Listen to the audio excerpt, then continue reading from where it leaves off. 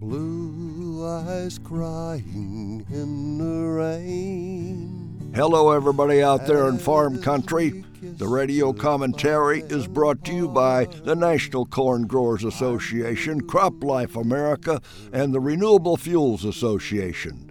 They are friends, supporters, and allies of a healthy farm economy in prosperous rural America. And now for today's commentary. This year has been one for the record book, and it's not over yet. We were riding a wave of success when it started, with the lowest unemployment in years, rising wages, and the ag industry had an exciting trade deal with China. And then along came the coronavirus, killing millions of people all around the world. No one can be certain of safety. And in the spring, when the virus hit and devastated New York and California and rural America hoped it might miss us. No way. It went to Texas and Florida, and now the Midwest is the latest hotspot. The Dakotas and Iowa, Wisconsin, spreading fast. There's just no escape. And now President Trump has the virus. We are happy he seems to be recovering quickly, and we pray for all individuals and families that have had to deal with this. It's been a major disruption of global trade. Jobs have been lost. Many of the world countries that used to be big customers of ours just don't have the money to buy our export goods.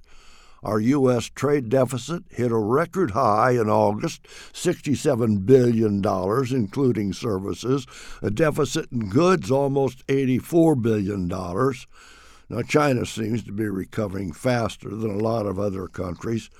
Now, the Washington Post writes, and I quote, "Economies in Europe, Japan, Brazil, and India all are projected to suffer deeper recession this year than the United States. And U.S. output is expected, though, to drop 4%, while Europe will experience a 7% decline," end of quote.